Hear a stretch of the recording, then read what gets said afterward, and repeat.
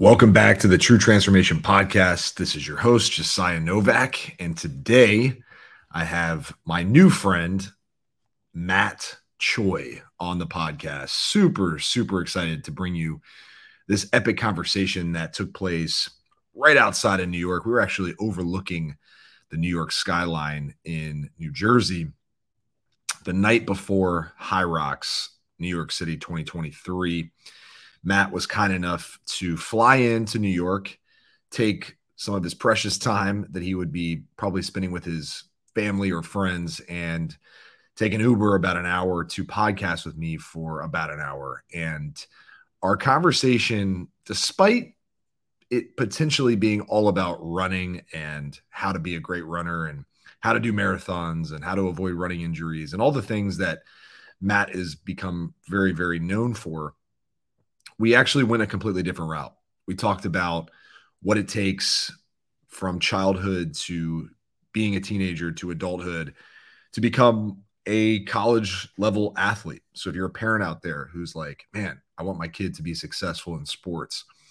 Well, Matt was a Division I football player and grew up with minimal resources, minimal access to special training and practices and all those things that you see a lot of people have these days. Matt didn't have that. He had a brother. He had a drive. He had a will to succeed. And we talk about what it really took for him to reach the next level. We talk about parenting. We talk about adversity. We talk about what it really takes to be great in life. And we talk about why Matt does things and what his relationship with his parents was like growing up. These are some things that I don't believe Matt has talked about on a podcast before. He's done a lot of podcasts with some pretty amazing podcasts. And so I'm excited to bring this one to you. Matt can be found on Instagram. That's where he's really crushing it these days. And if you just go to Instagram and you look up Matt Choi, I've linked it in the description, of course, but if you want to check it out, he posts some of my favorite content on the internet. It's just at MattChoi_6 on Instagram. And he has recently run, I believe, 6 marathons in 6 months. I believe he just did one as of this recording, the 2023 Grandma's Marathon. Great name, by the way. But you'll love his content and his inspiration. We do talk about a project that he is working on for later this year, where he is heading over to South Korea to run 15 marathons in 15 days. And it's pretty epic stuff. So you'll want to check that out. But nonetheless, sit back, relax, and enjoy this epic conversation with my good friend, Matt Choi.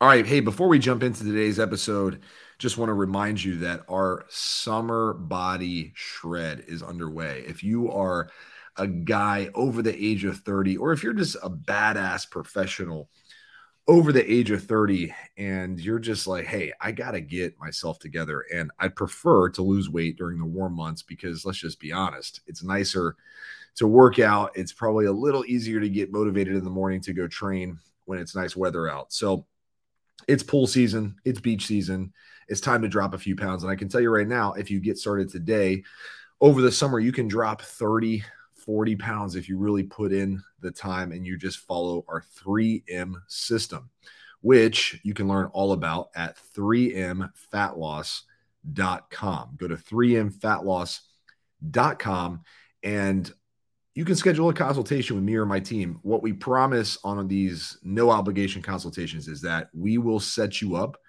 with your starting calories, with your starting workout plan, with all the things you need to change ahead of getting you in the coaching program. It's on us. We want to get you on the right path immediately. Now, if you're a mutual fit, if we feel like, hey, there's some opportunity here for us to coach you, and you feel like, hey, I need more accountability, I need the support, I need something that will last forever, then we can talk about coaching. But we'd love to just get you off on the right foot. So go to 3mfatloss.com and schedule your no obligation free consultation today.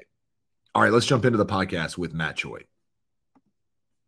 All right, bro, this is actually, so I was going to tell you when you got here, but this is the first in-person podcast I've done since before the whole crazy thing that happened in 2020. No way. Yeah, because I was doing almost a weekly in-person podcast in DC. My last guest was February of 2020. And I had like probably 12 guys lined up for that year. Well, so dude, I'm honored. I've been dying to do an in-person show, man. I'm pumped, man. I was like, I this happen. Dude, I love doing pods, but doing them in person, there's a different vibe. And even just like the pre-chat that we just even had, I love that shit, dude. In person is arguably 100 times better. I agree. Because you actually get to meet someone, number 100%. one. And then you're like, this person's way cool. Like virtual, it's just, I don't know. It just feels like you're just kind of going through the motions. You know? And it doesn't stop after just like the conversation's done, right? Because then there's like the pre, the post, and I couldn't agree more. I'm super pumped. I hate hitting like in record. You're like, all right, it's great meeting you or whatever. And you hit in record and then you're like, okay, well, all right. Exit the Zoom room. Dude, I hate it. So yeah, so we had a studio in DC and it was killing it with in person, but I've been telling Ryan, I was like, I cannot wait until we do another one. So I'm pumped that you're here, bro. Dude, hell yeah, man. We are in New Jersey, technically, which is where you grew up. Right? It is. So I feel like I'm back home. I am. You still got a lot of people here? Or? I do, man. I mean, a lot of my family's in North Jersey. My mom's in Delaware. I'm going to be seeing her on Sunday. Jersey's home for me. When you ask me like, you're from Maryland, I'm like, I am, but Jersey's got a special part in my heart. Does it feel like, cause I went to high school in Virginia Beach. And when I go to Virginia Beach, there's still like a different, like, I know everything type of feeling, right? Fair. Like I know the roads. I don't got to do GPS, like nothing, right? Is that the same for Jersey or is it like, or would you say Maryland's more like that? I think Maryland's more like that. Jersey, I would say I don't know it perfectly because I was younger. Okay. So I wasn't driving at the time. So, when you're like on the road actually driving, you have more of that awareness of like, oh shoot, like I know this exit or this like kind of cut road or whatever it is. But I guess because I was here through college, I would say Maryland's more like that for me. Yeah. It's like, it's weird. I don't know. It must be because of when we're driving, right? Yes. Because you're like, there must be something in your subconscious that just maps it out. And then you're like, I don't know, even Northern Virginia, where I've been the majority of my life, it still doesn't have that same feeling as Virginia Beach, which is just a weird thing. It is what it is. But why are you out this way? So what brings you out to Jersey? Yeah. I mean, at first I was going to come and do High Rocks. And you're not because you wussed out, right? You saw my calves and I was just like, damn, dude, this guy's loaded. I can't, I'm like, fuck, I gotta go do this. The veins are popping out. You're like, is that thing alive? Like what's in there, dude? Change of plans. I have a friend of mine, that has a series called Birthday Party. Okay. Where he helps creators celebrate like a concept or a wish. How many times do you have a birthday candles and your cake right in front of you and you make a wish? How many times does that wish come into reality? Sometimes it does. Sometimes it doesn't. He had this thought of like helping creators celebrate it. Like make a tangible wish, not going to Mars, not yet, but like something that's like in your wheelhouse, right? In your ballpark. So he actually came out to Austin, 2-3 weeks ago and he let me run on the Coda track, the F1 track. Awesome. I was like, yo, I want to run a 5K on the F1 track. Basically, one of our other buddies, Tyler, that lives in New York, wanted to do a team ultra marathon from Montauk to Times Square. Wow. 126 miles. So there's 8 people on each team. It starts tomorrow, which is High Rocks as well. So I was trying to do both, but it was just becoming a logistical nightmare. So then I was like, all right, like which one kind of is the more bang for your buck? There's going to be a lot of High Rocks. You and I, we'll be able to do another High Rocks, but this run with the production, with the logistics, it was kind of more dime for, like, I wouldn't create that again, Oh, no, it's an experience, right? For sure. It's a memory. It's hard to recreate that. It makes a ton of sense. You're putting a lot of miles in though. So are you like, how much are you running tomorrow? Cause you've been running marathons. Like, I feel like I check your Instagram and it's like, oh, this dude just casually ran his 5th marathon in like 5 weeks. Exactly. 100%. So, I mean, tomorrow will be interesting. I mean, 126 miles, all runners are different levels. So, it averages out to be 15 miles for each runner. Okay. Some might do 20. Some might be doing 10. Some might do 8. Some might do 23. So it kind of just depends on who's your team, the different strategies. So you don't know how much you're running? I don't know. I mean, I'll probably run anywhere from a half marathon to 20 miles, anywhere in that distance probably. Got it. And so you're not like what I would consider a typical runner though, because you got into running a little bit later. Like you didn't go to college for running. Yeah, no. When did you start actually going, hey, I like running. This is my thing. I got obsessed into running during COVID.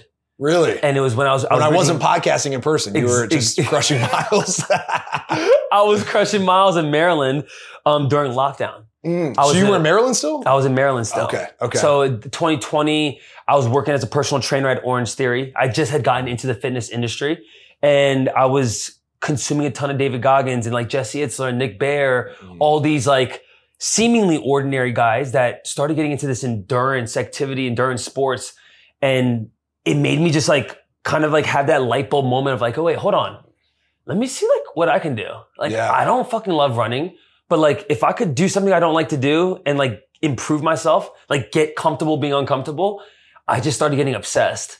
So now just people see me on social, they're like, dude, you're that runner guy. Yeah. I'm like, yeah, I mean, that's just good branding, bro. It is. It's like, killing it. It's how people perceive me. Yeah. Then I have my other friends I play college ball with and they're like, dude, I can't believe you fucking run. Like we used to barely do. Yeah. It's like we did 300-yard shuttles and 110s right for football. Yeah. We don't do miles. So oh, man. I think, I'm a story of someone that just reinvented themselves. And I hope that it inspires other people to feel like they can do the same. Like you don't have to put yourself in a box of like, oh, I'm just this. I'm just an accountant. I'm just a football player. And for a long time, that was my messaging for myself. Sure. I think that being in the fitness space and helping just the average person permanently transform their body and their life, right, in the process, I see a lot of people lose weight, right? And then they go like, oh, okay, what's next? Like, I don't know. Like, is that it? I get to the top of what they thought was the mountain. Yeah. Like maybe they get abs for the first time. And then they're like, well, I guess I'm just going to go back to what I did before, eating nachos and watching Netflix or whatever, right? Because they don't know, like, there's so much. Of course. There's adventures to be had, as I say. Like, fitness is the ultimate flywheel when it comes to adventures, running being one of them. Yeah. It's interesting, though, because you and I almost got into running at the same time. 2019, I tore my bicep. And being a bigger guy, like, I'm actually much smaller now than I was then. I'm sure for you, similar deal, background being football. That transition, was it easy? Were you just like, oh, dude, I'm a runner. I didn't even realize. Or was it like, oh my God, I don't know about this running. What'd you play in football? So I was a linebacker. Yeah. So I played receiver. Okay. So you're a combo guy. Like you can definitely run, but you're also a hitter and you're a bigger guy. You hold more mass. As a receiver, you run. Yeah. Not miles, but you're out of the position. You're sprinting a lot. You're fast. Exactly. Yeah. So I had that as my background as like more of a fast twitch athlete that then got into this slower twitch kind of activity. So it didn't come easy, but it's definitely more natural than a lineman trying to start running. Sure. Than a fullback or a running back, whatever it might be. So I think for me, I just started building up small habits and routines to build a strong foundation. Yeah. Right. It's like if you're building a house, if you just build it on with stray or with like, if you don't build it with brick or a good foundation, then it's going to crumble. Yeah. So a lot of my running journey was doing the Murph 30 days in a row. Oh my God. Are you serious? Yeah. So that's actually, that's how you started? That's how I started. So then, welcome to running. Here's your weight vest. Here you go. 2 miles a day, 100 pull-ups, 200 push-ups, 300 squats. Yeah. And you do that by the end of the month, it's 60 miles. Oh my goodness. 3,000 push-ups, 3,000 pull-ups. Were you doing the straight Murph every day? Or was it just like kind of broken up as you saw fit? Or well, I did. I broke it up into sets, but I completed one Murph every day. That was my workout during the pandemic. Oh, during the pandemic. Yeah. Okay. Now it makes sense because you're at home. The gyms were closed. Yep. So I had my neighbor who was really handy. He made me a freaking pull-up bar in my mom's garage with this metal PVC pipe. I said, Tony, all I need is a bar. Make me this freaking pull-up bar. We put wood on the freaking garage and then I just had a pull-up bar. I just was ripping pull-ups. Oh, I'm sure you're getting just jacked out of your mind. and I didn't wear the vest the first 15 days. So I kind of progressively overloaded it. So I started the first 14 days, no vest. The next 7 days, 10-pound vest. The last 8 days, 20-pound vest. Because I knew that if I just jumped into 20, my body would be in a complete shock. Yeah. Your joints can't withstand an additional pound of just like the mass, right? For sure. So I just slowly progressed into it. But that's how I started my running. And then after that, I did 2,000 jumps every day for 30 days to build a ton of elasticity. Jump ropes, yeah. Okay. So 2,000 jump ropes a day. And I just built a ton of elasticity in my soleus and my calf. And that I also think helped to build a strong foundation of building strong feet. Yeah. A lot of runners now just want to start running, but they have no fucking foundation. Well, why is that though? What do you think is the biggest culprit? Well, I think it's about instant gratification. They see Goggins, they see something, they might see me, they might see you. They're like, oh, this guy's starting to run and he's ripping times, he's building a brand, he's doing X, Y, and Z. I want to do that. Yeah. But no one saw the shit I did the first 90 days, the first year of me making content. No one watched. I had 1,000 followers, dude. You're talking about me because I was the guy like, oh, I can just be that guy. Well, I mean, dude, think about it. I'm ripped, bro. Of course. I can just go run. And it doesn't work like that. No. And then I think running has taught me patience. It's taught me delayed gratification. It's taught me solitude and to embrace the smallest things, because at times when you're running, all you have is your present moment. Even as I bring my phone, I can't look at emails. I can't be doing all the shit that this distraction of a world that we live in offers you. And I think running, for a lot of people, that runner's high is something that in the weight room, you can't recreate. No. I love the weight room, but like there's things about running that offer a different element. And I think it's why so many people gravitate towards it. And it's also very easy to start with. All you need is a pair of running shoes and a decent attitude, and you can fucking start. Yep. You get in the weight room, some people don't know how to hinge. They don't know how to lunge. They don't know how to squat. So there's so much friction when it comes to weightlifting that running is just, I can tie my shoes and step out the door and I could just start. Yeah. A lot of that creates that easy access for people. Did you find, I'm curious, because I went through this like evolution when I started running, where I thought my running form was awesome because I was a sprinter, right? Yeah. And then I actually hired a running coach because I started getting injuries right away, right? Like everything hurt, dude. My knee, I thought I was like, I'm destined to just be like a sack of shit because I can't run. My biceps torn. Yeah. And now I'm just going to ride a bike or something. I don't know. But I hired a running coach. The first thing he did was film me running from the side, running from the front, like all this stuff, right? And he was like, dude, your running form is trash. I was like, what are you talking about, man? I've been like sprinting my whole life. He's like, no. It's a different kind of run, right? So he showed me and I was like heel striking. I was overstriding. I was embarrassed, honestly. Did you have something similar or was your running form like pretty good from the start? I had decent running form, but if I look at videos, it definitely wasn't as clean as it is now. Okay. I dealt with a lot of shin splints and plantar fasciitis when I first started running because some of my form was just, it wasn't clean. Yeah. So a lot of me recording content was me almost journaling my form. Watching yourself get better. Bro, when I see clips of me 2 years ago and I'm like, fuck, look at my arms. It's like way out of control, overstriding, all those things of most runners when they're starting. It's like, yeah, you don't really know because it's such a primal movement. It is. Anyone can run. Now there's obviously more efficient running patterns, but at the bear level, everyone can go out and sprint. If they're getting chased by a bear or by a dog, if the zombie apocalypse happens, you could sprint. You would find a way. Yep. As you want to get more efficient, as you want to like make sure that you're not getting injured, you obviously can clean things up. But dude, same thing. My shit started to get much better as I put more reps in, got coaches, got people that were way smarter than me about running. And over time, you surround yourself with smart people like in anything. 100%. You get better. And now I feel like an a-hole because I'll be driving down the street and I'll see people running. And I find myself going, whoa, wait, stop. I want to like help them, right? Because I'm like, I've been there, dude. Like, I know, man, I watch videos of myself. I look terrible, right? Now I watch videos, I'm like, okay, clean, right? Yeah. Looking kind of clean. Yeah. But I see people running, I'm like, damn, I know that hurts. You know, you're going to get home and it's like, why do I do this to myself? But I'm like, it doesn't have to be that way. Cause that's what I hear from our clients, right? Is like, running hurts my knees, it hurts my ankles, it hurts my hips. And I'm like, I get it, right? Cause it's probably your form. You're just not efficient, right?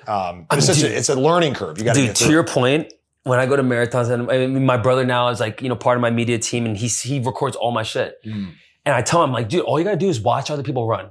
Some people walk with their feet supinating out, duck walking. And I'm thinking to myself, I'm like, people wonder why they get hurt after a marathon, after a half marathon. If you run like that, your body mechanics are not designed for overpronation or over supination. Yeah. You do that over X amount of steps. That's not how the body is supposed to move. Yep. And even if you just look at how you walk, a lot of people walk duck-footed. 100%. Right? So if you even analyze just from your walking gait, that's going to transfer into your running gait, your jogging gait. So if you're walking with poor mechanics, that's just a bad foundation leading into a lot of over repetition, 100%. Which then leads to all the injuries. But dude, I cringe at times. I go to marathons and I'm like, I'll be with my wife and be run like this? Babe, look. She knows now, right? Because I helped her with her form.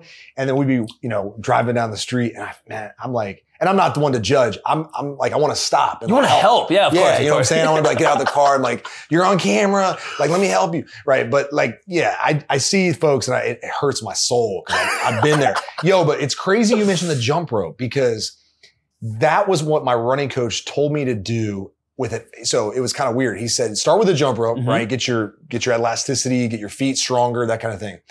But then pretend like you have a jump rope and run with the jump rope. Yeah. Like you're trying to like skip, like get your gait to match the same, like you're running in place. Yeah. But just move forward, same way.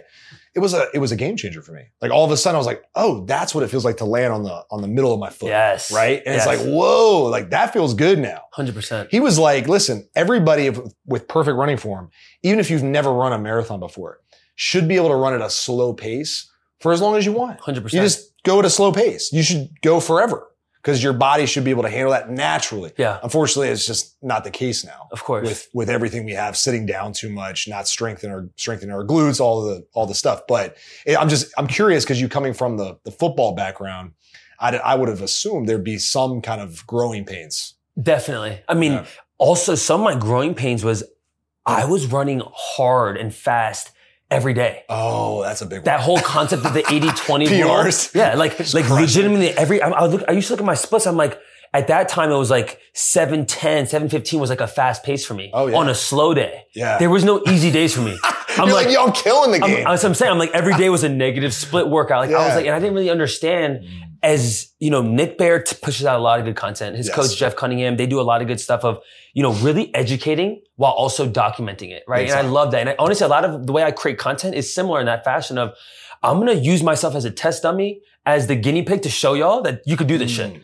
I always ran fast and I had a shit ton of shin splints and plantar fasciitis. The moment I started working with Jeff and he was like, Matt, you need to slow down.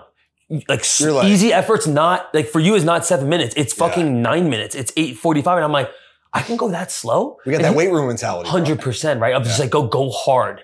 And the moment I started slowing down my runs, taking easy days really easy, using recovery runs and using that 80-20 rule of 80% of your runs should be very aerobic. You should not even be breathing hard. Conversation. Just go out there and have a chat. And then the other 20, the dedicated fast days are dedicated fast days. Yes. And once I implemented that, my body was able to recover. I was shocked. I'm like, damn. I blame Strava, bro. Because, people give you kudos. Of course. Yo, what a killer run. Your splits are fast. And I'm like, I need to be slowing down. And I'm going way too hard. It is the whole, what's funny is a lot of people know me from making my videos of the mile split. Yeah. Like that's how people I copied a couple years. I love it because it's the best. People steal like an artist. 100%, right? People get misconstrued with that because a proper runner will look at my times and be like, oh, Matt's slow. But a lot of people that look at that time, they're like, how is he running 7 minutes? How is he running Casual 6:50? say it's slow. Right? So it's one of those things where too many people get lost in the time. Yes. And they're like, I'm running 8:45. It's slow. It's like, no, you have to understand 8:45 for someone is fast as shit. Also, that's your their heart marathon rate pace. too. 100%. Like if you're running 8:45 and your heart rate's at 125. But I think it's that comparison mindset of oh my God, what Josiah's doing, I need to do what he's doing. I need what Matt's doing. No, you need to do what's good for you and stay focused and locked in on that. And I think that's why also running is a good reflection of yourself because you're not battling against anyone else. But the moment you try to battle against Kipchoge, you realize this is damn near impossible. So it's that reflection of it's you versus you. And I think that messaging for running is a very positive thing for most people. 100%. And do you call yourself a runner? I mean, now I call myself an athlete. I'm a creator. I don't like putting myself in a box because bro, I feel confident that if us three want to go lift right now, I can go lift with you guys. I'd be confident. And then if someone wants to go climb a fucking mountain, let's go do that. Yeah. If you want to go run 100 miles, let's go do that. You want to go in the pool, let's go swim. I could throw the football around. Let's go play basketball. Let's go play baseball. I want to be an athlete. I want to be multifaceted because a long time, Josiah, I was I'm just a football player. Right? So I used to be that guy that was I'm just this, man. I don't want to do nothing else. I don't want to snowboard. I don't want to get hurt for football. So I had my identity so lost in football where now I'm oh shit, I'm in even better shape at 28. Now I can do anything I want, right? And I want to continue to have that framework of just being curious and being a student of just life, right? I don't want to just be oh, Matt's that runner. People classify me as that, but I don't allow society to dictate who I am as a human. I love that. When you were a kid, did all you play was football? Mostly football, and I played basketball as well. When did you start playing sports? How old were you? I was 11 years old. My mom, first thing I played was soccer. Because my mom was Korean, so she's yo, you guys are not playing football. Soccer's awesome, man. Soccer's dope. Football, proper football. Yeah. So that was my first thing, and then I got into flag football right after that, and I just found a love for football. Were you just a natural athlete? it came very natural to me. Okay. And even my mom was just shocked. Like coaches would come up to her and be like, you're like, he's going to succeed. And even at 11, 12 years old, like I was dominating. Starting at 11 is late. Like it seems, being late. a dad of two boys, it seems late. But why did you start late? I'm just curious. My mom put us in instruments and like other shit. And as a single mom, like she didn't have as much support and access to provide us all the extracurricular activities. Sure. She's working 2-3 jobs just to put food on the table. So me and my brother, like we were always active because we were 90s babies. Like, like, right? Like you weren't on the phone, like, and we didn't have all the systems. So we're outside, we're just playing. But naturally, she started to put us into sports, like when she had more income, and we started taking off. And it was kind of like after school programs was our ability to release like our childhood. Yeah. Cause it was like, we didn't have much of that as a kid. So, it was a little later for us compared to how early kids start now. But then I talked to kids that start playing football in high school. Yeah. Freshman year at 16 years old. So I'm like, I kind of got a good middle ground, I guess. For sure. I mean, my buddy John Madsen, he never played a down of high school football. Mm-hmm. Played for the Oakland Raiders. Just because he was a great athlete. Yeah. Tried out for college, made it, and then went pro. Scored a touchdown in a real game too. So yeah, he wasn't a sucker. He was good. I'm curious though, so 11, but what about your dad? Did your dad want you to play sports, or was he just like, whatever, you do what you need to do? I mean, when I was telling you before, my dad lives in Queens. My mom was in Jersey. And when we moved to Maryland, like my dad didn't have as much say, you know, like he was very far away. Like it was more distant. I mean, I was always connected with my dad, but he wasn't in the like weeds of the day to day, right? Sure. So it wasn't like he was telling my mom, like, you need to put them into this or do that. It was more just like she let her parent us. And he would just provide from a distance, right? So he never really dictated anything. But my dad used to play soccer when he was a kid. Oh. So that's kind of when we started playing football. Like, I mean, proper soccer, football. He loved that. He didn't really understand American football, right? Where's your dad from? He's from Korea. My parents are both Korean. Both Korean. Okay, gotcha. He's more traditional, still very traditional. My mom's way more Americanized. So it's kind of like we grew up a lot more just like American culture. So was it more strict? Sorry, I'm bouncing around a little bit. I'm just curious. Was it more strict when you were with your dad? It's funny. I mean, strict in the sense of more traditional values and like culture. Like we eat a lot more Korean food and shit like that. But my dad being like more of a distant like side parent, he would always like provide like, he would always like want us to feel like it's like Christmas all the time. So when I'd see my dad, we'd always go to Toys R Us. We'd always, right? Like, so he wasn't strict in the sense of like, you guys need to be like this type of a man, this type of that, right? It was more just like, he would show us through his own work ethic. Like my dad's a blue collar worker. He owns a bodega here in New York, like the classic immigrant story. Sure. So we just saw my dad hustle. We saw him like, cause it's a service business, right? You own a bodega. People coming in, they're getting sandwiches, they're getting cigarettes, they're getting beer, whatever. But he wasn't like the strict, like father in that sense, because he wanted us to feel like it's Christmas all the time, honestly. And sometimes me and my brother took advantage of that. We knew that when we went to go see my dad, it's like, we're going to go get a new Game Boy. We're going to get a game. We're going to get like the things that my mom couldn't always give me, my brother, because for her, it was like, all right, we're going to get food on the table. Make sure you guys have what you need, but it was never in excess. So it was kind of that. So my dad wasn't the strictest, but he always made us feel like we could get what we want in a sense. Sure. So your mom gets you into sports at 11. You have a natural ability.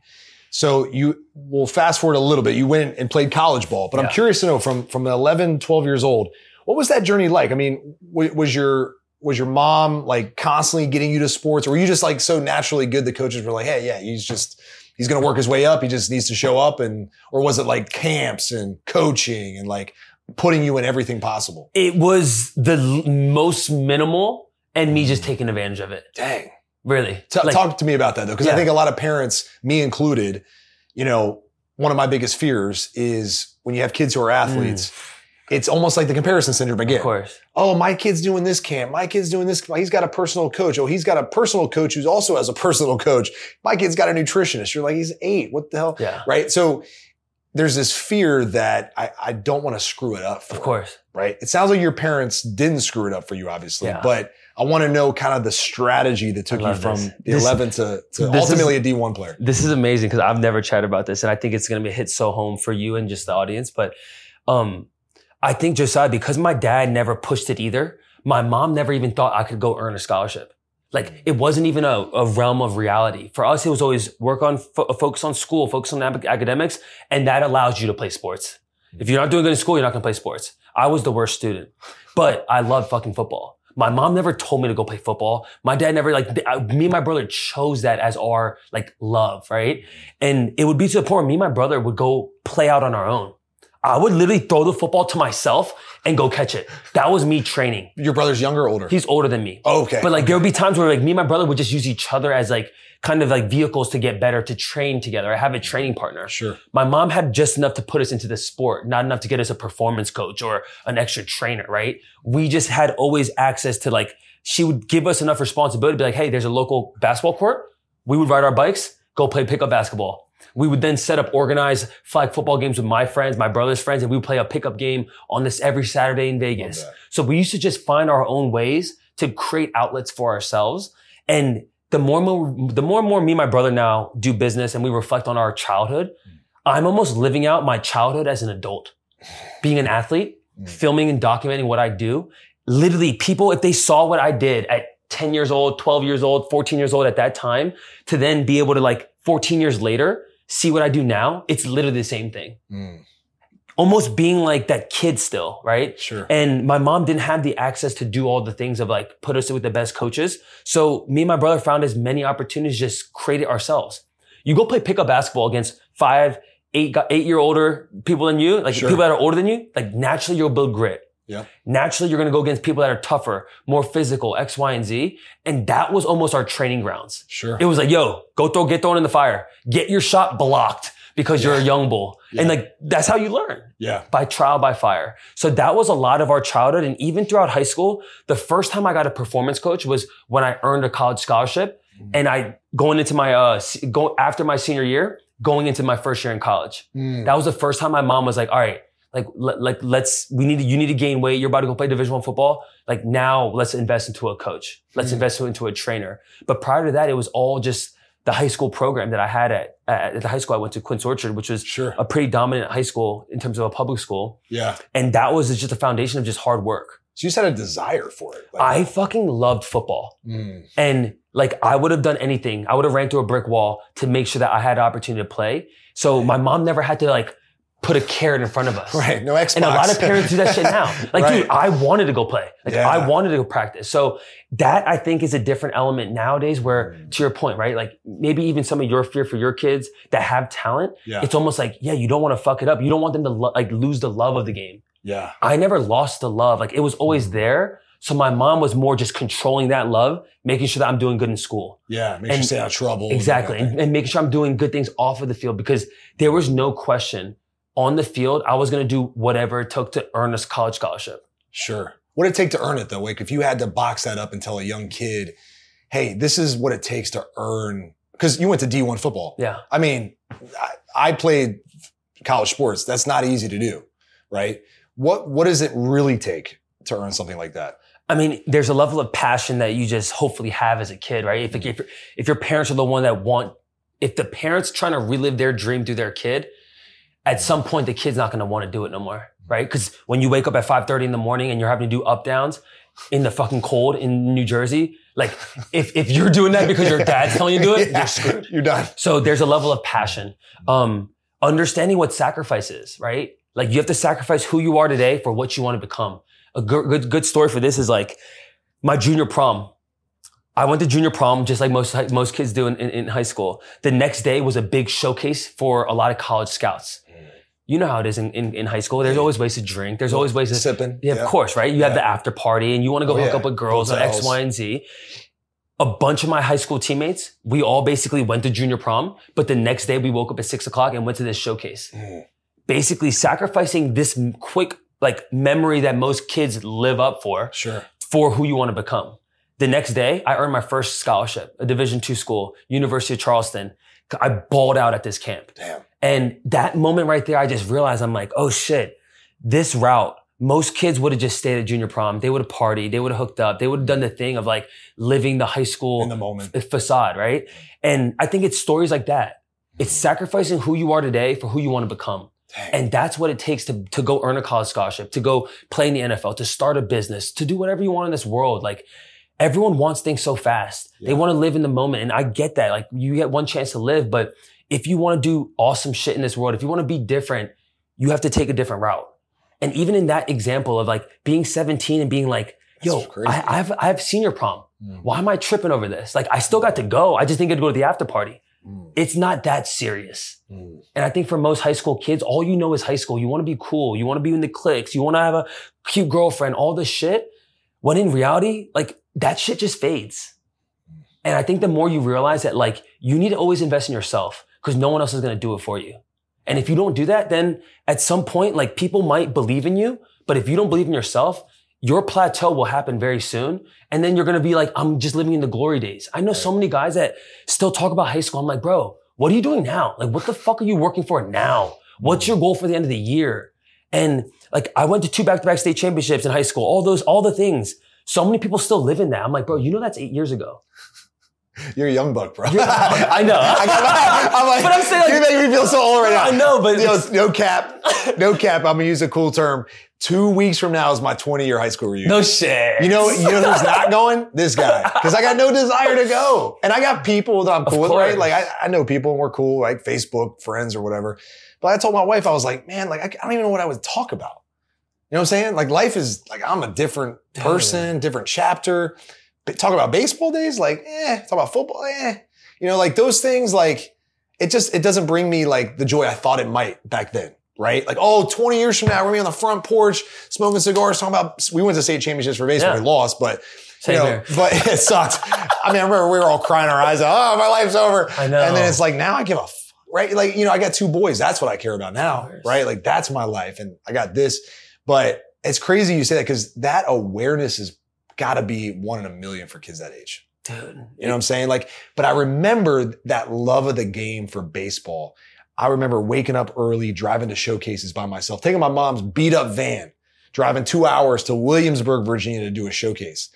4:00 in the morning because I had to be there at 6 by myself in the rain because my mom was like, well, I can't take you. I got the kids. Like, I got to do other stuff, right? So you got to go. My high school coach was paying for it. So like, I'm being there, right? I'm not missing this. But it's like, I feel like you have, it's almost like, I don't know, man. I want to ask you this because I think this is where I'm trying to get to. I feel like it's kids who don't have it all handed to them in some sort of way. Bro. Is that it? That's got to be part of it, right? I didn't have TV, cable TV. I didn't have no video games. None of that crap. I had a wiffle ball bat and a backyard. That was all I had, right? So, of course, sports is my outlet. Yeah. It's my imagination. It's everything, right? Creativity, everything. Creativity, right? It's like, I think maybe my deep fear, and we should talk about this, is like, we got to recreate that for kids now.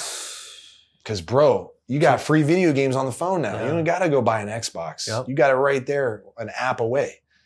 I think there's something to that. 100%. You got that hunger that there's something missing. So it's like, I got to go get this, right? I got to go get this. I'm going to sacrifice junior prom, drinking and taking shots or whatever. Cause like, tomorrow's the day. Yeah. That's going to build something for me for that I can really put my hat on, right? There's something to that. I love that you said that. Adversity is a fucking strength, right? Like the reason I was so passionate about football was like, I also knew that was my ticket out. Like my parents are divorced. My mom is not going to be able to pay for me to go to a 4-year university. Facts. If I didn't earn a college scholarship, it's community college or the military. Yep. So if that's my ticket of like all my other friends, like they have 2-parent households. They're going to go to their dream school. I'm not applying to Penn State. I'm not applying to University of Maryland or any of these schools that all my friends are applying to. I'm like, I don't even want to go down that route of the 4 years of college being my best years of my life. Like, screw that.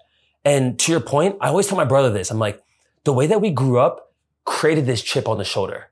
Not having anything, not having handouts created this chip on the shoulder of how I still have it now. And that ability is something that sometimes when you have shortcomings, it does create strength. You look at so many kids that have their spoon-fed everything, their trust fund babies. They go through so much more mental health issues and just like internal self-esteem issues and self-awareness issues because all they know is money. Sometimes that's worse. And if you think about the world that we try to create for ourselves and for our families is comfort. Yeah. It's stability.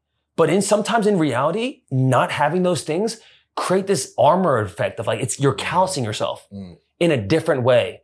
Goggins talks about it all the time of callousing your mind, right? Armoring yourself because when life throws shit at you, how are you going to respond? If you've just been given everything silver spoon platter and something happens, you freaking fold like a cheap chair. Right. So if you don't have that grit, if you don't have that like ability to respond and be resilient, at some point when life throws a fucking jab, a gut punch at you, it throws something that you can't handle, you'll see what you're made of.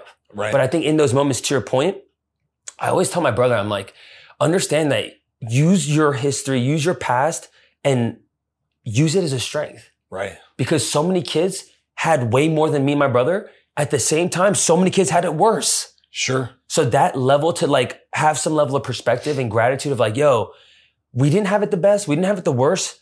I'm going to utilize what we got, what we had, and use it to our advantage now. And I think that's where I live now, where it's like, dude, I know plenty of people that had it shittier than me and my brother. But there's a lot of people that had it way better. And the ability to kind of stay even keeled and grounded in that, I think is part of my success. And it's part of my strength of like, I don't allow the highs get me too high and the lows get me too low. Especially in this age, just now, all this shit on social, all the distractions, all the admiration and the hate. The love, all that shit, bro. Like, right? Yeah. The ability not fake to let, love, fake hate. All of it. Like not letting that get to your head and feel like, now I have X amount of followers. I got money in the bank account. I'm some fucking guy. Like, no. Like I give back so much of my time. I do so many things that are not revenue focused because I just feel like I want to be a human. And it's human shit. And that's how, the biggest thing my mom taught me is like, at the end of the day, it's about how you make people feel, right? And that, learning that from my mom just through her own actions of her, seeing her work, seeing her hustle. And then for me to then go work a corporate job, a job that I fucking hated. But the biggest lesson I learned in that job was treat the janitor how you would the CEO. So many people want to kiss the feet to the CEO and learn how they got there, X, Y, and Z. And they feel like they can only learn from someone that's a top dog. You can learn from someone that's homeless. You can learn someone that's cleaning up after yourself. Like that sometimes the lowest person on the totem pole, you can learn more from that person than the fucking CEO. And I think so many times in this society, everyone's like, I need to get into Cuban's circle. I need to get into these people's circle. When in reality, sometimes the person that you're seeing right in front of you, you can learn so much through that person if you just hear, if you listen, and you have an open perspective of like, yo, at the end of the day, we're all human on this earth, right? We're all having a human experience. Facts. And some people have it different than others. And that's what it is. But I think too many times nowadays, because of social, because of all this shit, like we only look up to the people like, yo, they're billionaires. I need to fucking know what they're thinking. Yeah. We got so much in common. It's crazy. I mean, dude, I'm telling you, dude. This is awesome. I've talked about shit I've never talked about. You're bringing me back because how old are you? I'm 28. Man, yeah, you're wise past your years, of course, but like I'm 10 years older than you, but I did the math when you said the 20 years. Yeah. It's my 10-year high school reunion. Oh yeah, it's your 10 year. You probably felt old for a second, but now you're like, I'm not that old. Your choices coming out of school were exactly the same as mine. It was, in fact, my father was like, you're going to the military. School, college, what? No, go for free. Go to the military and then go to college later. I was like, but baseball. I can't go play baseball when I'm 26. Yeah. I'm going to waste my prime years. And I knew my parents couldn't pay for school. They got 6 kids. My mom was a stay-at-home mom, and then they got divorced. She worked odd-end jobs. My dad's military, didn't make a lot of money. Yeah. So it's like, you realize even then, it's like, this is how I'm getting out of here into the next chapter, or at least this is how I'm going to make something out of my life and not be a liability or whatever. It's interesting though, because there's this quote, and I'm sure you'll appreciate, you've probably heard it 100 times, but it's weak men make hard times. Hard times make strong men. And then strong men create good times, and good times create weak men. And it's this cycle. And I'll say something. This isn't about me on this show. It's about you. But I'll say something I haven't said before. This keeps me up at night because my kids have it really good. Yeah. They want to do a camp. Yep. Yeah. You want to go? Got coached by the Redskins a couple weeks ago, Commanders. Yeah. East Coast baby. We got to rep the Redskins. But they go get coached by the Redskins players. Right. That's not cheap. We do soccer camps. We do everything. Yeah. And it's driven really by my desire to do everything I couldn't do as a kid. Because all my friends were doing it, bro. I lived in this neighborhood where it was like, it was the poor neighborhood. But like 2 blocks away was the rich neighborhood. And then 2 blocks that way was like the hood. So I was just like you. I knew people who had nothing, who were the best athletes I knew. Yeah. And then the kids who were like, I'm like, you suck, dog. Yeah. But your parents think you're awesome. And you're going to 18 camps. So you get the rankings because you're paying for the damn rankings. 100%. Like you're paying for that was the old school blue check. It's real. You pay for the ranking, dog. The fucking rivals ranking. Yes. I'm like, you son of a, right. So I know exactly what you went through. And it's just like that hunger that it creates. And also the awareness is like, man, I could be on that side where I got nothing. My dad's not even, I don't even know, they don't even know who their dad is. I didn't have a great relationship with my dad, but at least I knew who he was. Yeah. And my mom cared, she was in my life. Their mom is never home, right? And then the other side where it's like, man, you're so spoiled. Like I know this vibe. It's so my question is like, and you're not a dad yet, but like I'm sure you will be, you'll be an amazing dad one day, but it's like, you want to create this struggle. Yeah. But you don't want to see your kid hurt. You know what I'm saying? Of course. And I'm going to tell you what I'm doing. So all I'm doing, because I don't know any other way to do it right now, is I'm putting them in uncomfortable positions as much as I can. Whether it's sports, learning, business, whatever. And I'm just trying to create a situation where they don't know what the hell they're going to do. Yeah. Right? And I'm like, figure it out. Figure it out. And I'll be there. They know I'm kind of there. But like, we're going to go do stuff that sucks. I put my kid in a Spartan race. I'm like, you're doing a Spartan. Yeah. Because it sucks. but I'm also paying for a Spartan at 8 years old. So it's like, it's pretty awesome at the same time. Yeah. Right? So it's like, how do we, and it's like this weird twist of fate where it's like, all you wanted was to get this amazing life. And now all you want for your kid is to struggle a little bit so that they have an amazing life. It's so hard to do, bro. I think you're going about it in a way that is actually tangible and it makes sense. Like it's logical. I mean, I don't see why a parent like in your situation would go put themselves in a Section 8 household. Like, no. It's only so much you can do. Yeah, there's only so much you can do, right? But I think what you're doing as a father, it's like, creating uncomfortability within the comfort. Right? They know that they're going to have a place to sleep at night, but hey, we're going to go cold punch. Yes. We're going to go do this thing. We're going to go Spartan race. We're going to go, you're going to learn a new skill. 100%. Yeah. There'll be time to play on the game, the system, whatever it is, but there's also going to be time where you're going to be a student. You're going to go learn an instrument. You're going to do this sport. You're going to do this activity. And I think above all else, and you're right, I'm not a dad yet. So it's hard for me to even give advice. I love what Gary talks about because Gary Vaynerchuk's the same thing, right? He came from a household, lived in Queens, 8 people in a household. And he's like, how do I teach my kid? I want him to have perspective. I want him to be grateful for what he has and be kind as shit to people. If your kid is doing those things, man, you're a proud ass dad, right? If he's a good kid, if he's a good human first, that's all that fucking matters.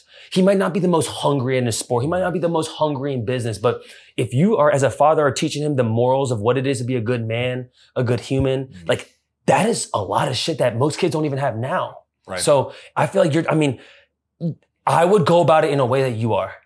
I would create as much uncomfortability within the comfort that he has and do it in a way that is respectful for you and your family and your situation.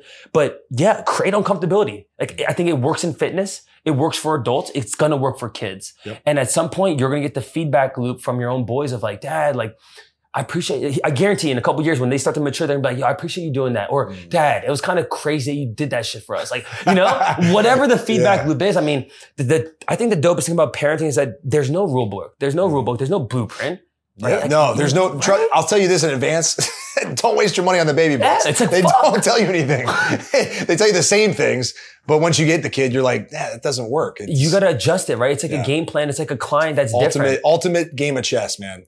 You don't even, it's a surprise box is what it is. You don't know what's coming out. You can't, predict their personality. And then you have 2 and one's different than the other. So you thought you had it figured out, and the next one comes and you're like, oh man, they're so different. Like they're not going to respond to the same stuff. I think to your point, I guess what I can speak on is like, I didn't always have my dad wasn't the strongest father figure in my life. I gravitated more towards mentors and coaches. Those were the people, and I think that's why I love sports so much.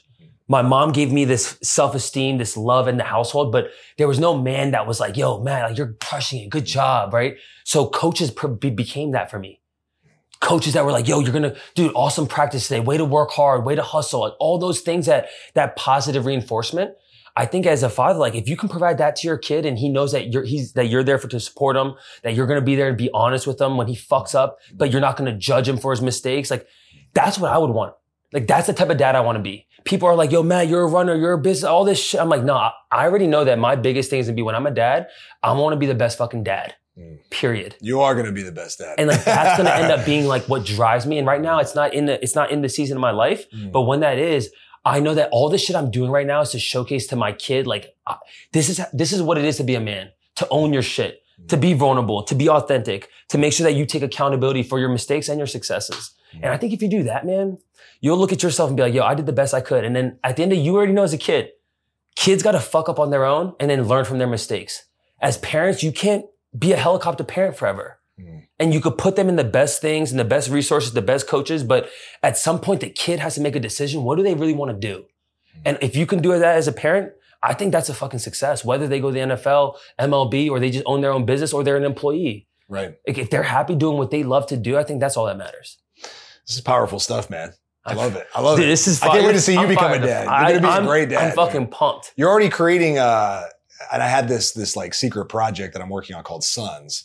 And I haven't talked about it publicly. This is the first time, but it's a book and it's also going to be a podcast where I have guys on who have kids and we just give like the best advice, right? And we create this like, this just endless amount of opportunity for young men to learn from a vast array of people, right? Because my wife's family comes from Afghanistan. And like the father figures on that side, man, they have a whole different perspective I'm sure. on life, the world, whatever. Sports too. They love sports, but like totally different sports. And my kids get that perspective. And now I was like, man, you know, I know as a man, like my knowledge is limited in some aspects, right? Like I know a lot, but like I want the mentorship to be something that is accessible for young men, right? It's such a massive thing. It was a massive thing in my life too. So it's something that I know as you become a dad, and you know, that chapter is probably, you got a couple of years, but you're getting there. The way your social's growing, you might have some opportunities really soon here. But at the end of the day, it takes a village, right? To raise a young man. But not just that, it takes a group of strong men to raise a great man, right? And if if you don't have a great dad, or if you didn't have a great dad, it's like, it's not the end of the world. Like I'm living proof. You had a great father, or at least better than what I had. He's in your life, but it's not the end of the world, right? There's mentors, there's coaches, and like the accessibility that we have now. Oh my gosh. But I want young men to get that, right? I want them to get that access and realize, hey, I don't gotta like being an island or isolated. Yeah. I can get mentorship, right? Which is such a big deal. I want to ask you though, because I know your time's super valuable, man. You're doing something crazy. I don't know if you can talk about it too much, but you're running all these damn marathons, right? So I'm running my first marathon in November. We didn't even talk about marathon running. I know. Fuck, dude. But it's all good. It's all good. It's even better, honestly. Follow your social. I'm sure you learn a lot. People they could hear marathons all the time. Yeah, but you are doing something awesome. So what are you doing in November? I want to just talk about it a little bit and we can kind of go from there. So to your point, this year I set a goal to run a marathon a month just to, one, challenge myself, right? People are always like, Matt, like you ran a marathon. Why do you keep doing them? It's like, I don't want to be that guy that ran it once, put the 26.2 on the back of their car and tells them once again, the glory days of when I ran my first marathon. I love the factor of every race is a different challenge. Every time you show up to that race, it's a different adversity that you're facing, right? So I'm doing a marathon a month, but in November, I want to go back to Korea. And there's this thing called the Four Rivers Trail. It's 392 miles. Close to the DMZ border where North and South Korea is. You run through all the way through Korea. Obviously, it's a physical feat. I want to attempt 15 marathons in 15 days. You do the math, it would cover 393 miles. 15 days in a row. Wow. So that would be 393 miles. It would cover that entire bike trail. Yep. But even more so, I haven't been back to Korea for 21 years. My dad sent me my brother when I was 7 years old. My brother was 10. And that was the first time I saw my dad's side of the family. They all live in Korea. My mom's side lives all here in the States. So it was the first time for me to like soak in culture. I grew up so Americanized, so whitewashed. All my Korean friends that are more Korean, they're like, man, you're so goddamn white. Bro, you're white, bro. You're white, bro. And I used to be embarrassed about my culture as a kid. My mom would pack like kimchi and like different Korean foods. And I'd be like, Mom, like, just pack me PB&J, like, cause like all the kids are making fun of me at school. Right. And like, it was literally that insecurity of like not being proud of where I came from. Right. The funny thing, Josiah, if I could stay here and have dinner with you, I'll be like, yeah, let's get Korean food. Oh, hell yeah. I want to show more people now, like what my culture is all about. It's the bomb. And because Korean culture and Asian culture has gotten more popular over the past couple of years, now it's easier to feel like it's cool. But for such a long time, I didn't want to show that part of my life, right? That part of who I am. So part of the thing about the career trip is like, I want to showcase and hopefully inspire other immigrants, other people that look like me, that are Asian, that whatever it is, to be proud of where you came from, especially if you're a young kid. Don't try to hide in the shadow of your fucking culture. Like, stand up and be like, yo, this is who I am and this is where I come from, right? And I want to then, as I do this 15 marathons in 15 days, stop by small farms, stop by small towns, eat with the locals, talk with the locals, and be able to have that interaction of just like being human once again, but soaking in my culture and where I came from. So it's obviously a physical feat. Sure. People have done crazier shit than that, right? William Gu just ran across America 55 miles a day. Dean Karnazes has ran 50 marathons in 50 days. So it's not that it's still a physical feat, right? Yeah, it's 15 crazy. fucking marathons in 15 days. But even more so, I want it to be about culture. I want it to be around an immigrant story, someone that's Korean American coming back to his hometown. And I want to create a documentary where it's showcasing a lot of that, not just this physical feat. Bro, that is sick, man. I get hyped up about stuff like that. Like, I like adventures. 100%. It's like an ultra almost. Anything. So like fitness is so cool because like fitness can be used to do things that have really like at the end of the day, like not much to do with fitness. Like in this case, it's storytelling. It's storytelling. It's inspirational. It's uniting people, right? It's coming together around a cause. It's influential on many different levels. You have such a vast array of followers. I'm sure the diversity in your followers is crazy. So you'd be like inspiring a lot of people to maybe do something too, right? For their own culture. But you're using fitness as a low hanging fruit. It's the vehicle to make it happen. Oh, I love it, bro. Like that's honestly like, that is what fitness is all about. Bro. It's just the lowest hanging fruit to improving or winning in every part of your life or creating something that will help others win. Man, that is so cool. It's relatable. Right? Yeah. Like, dude, for a long time, I thought football was going to be that vehicle for me to speak up for Asian culture, for Koreans. The fact, Josiah, that it's running, something that I used to hate to do, is the vehicle that I can now even make a greater impact. It continues to fuel me and inspire me to just keep doing this shit and not stop, honestly. Yeah. It's crazy. I mean, it's funny because my kids are Afghan or half Afghan, right? And I was Googling the other day because I'm sick. I was like, NFL Afghan players. It was like a big fat zero. It has never happened. So I was like, well, it's soccer it is. But no, but it's just like, but the world's changing, right? And I said this years ago. I said, because I'm married, we have a mixed family. And I said, pretty soon when my kids are older, maybe even sooner than that, we're going to have such a melting pot, right? Not just here in the States, but like everywhere, right? And it's going to be cool to see what happens because there's going to be a lot of things and barriers broken, right? 100%. And I'm the last person to get into like, politics, but it's like, there's so many opportunities. I get excited about it, right? Like I don't get in like this weird, like, funky, weird state that some people get in when they talk about stuff. I'm like, there's a lot of cool things that are going to happen for a lot of different types of people. 100%. Not just, white, black or whatever, but like Afghan Americans, like those kids, man, there's some great Afghan athletes that just maybe have never got a chance. I'm sure you could say the same thing for your culture. It's like, you break down some of those preconceived or, misconceptions or whatever. And all of a sudden it's like when someone broke the 5-minute mile, 100%. It's like, it can never be done. One person does it, 50 people do it. You know what I'm saying? And it just takes that one guy to be like, yo, check out what I'm doing. And it's like, well, he looks like me. It opens the floodgates. Yeah. Like that's crazy, bro. So awesome. So are you going to start training for that now? Or is that just something that's going to be, you'll be ready because you're doing a damn marathon every month. Part of it is the marathon a month kind of like, I just want that distance to feel like it's just like it's very feasible. Like I don't, there's you not get like psyched out about it. Exactly. There's no anxiety when I go into a marathon. I'm like, it's not even to get cocky or arrogant about it. It's just like, I know how my body's going to respond.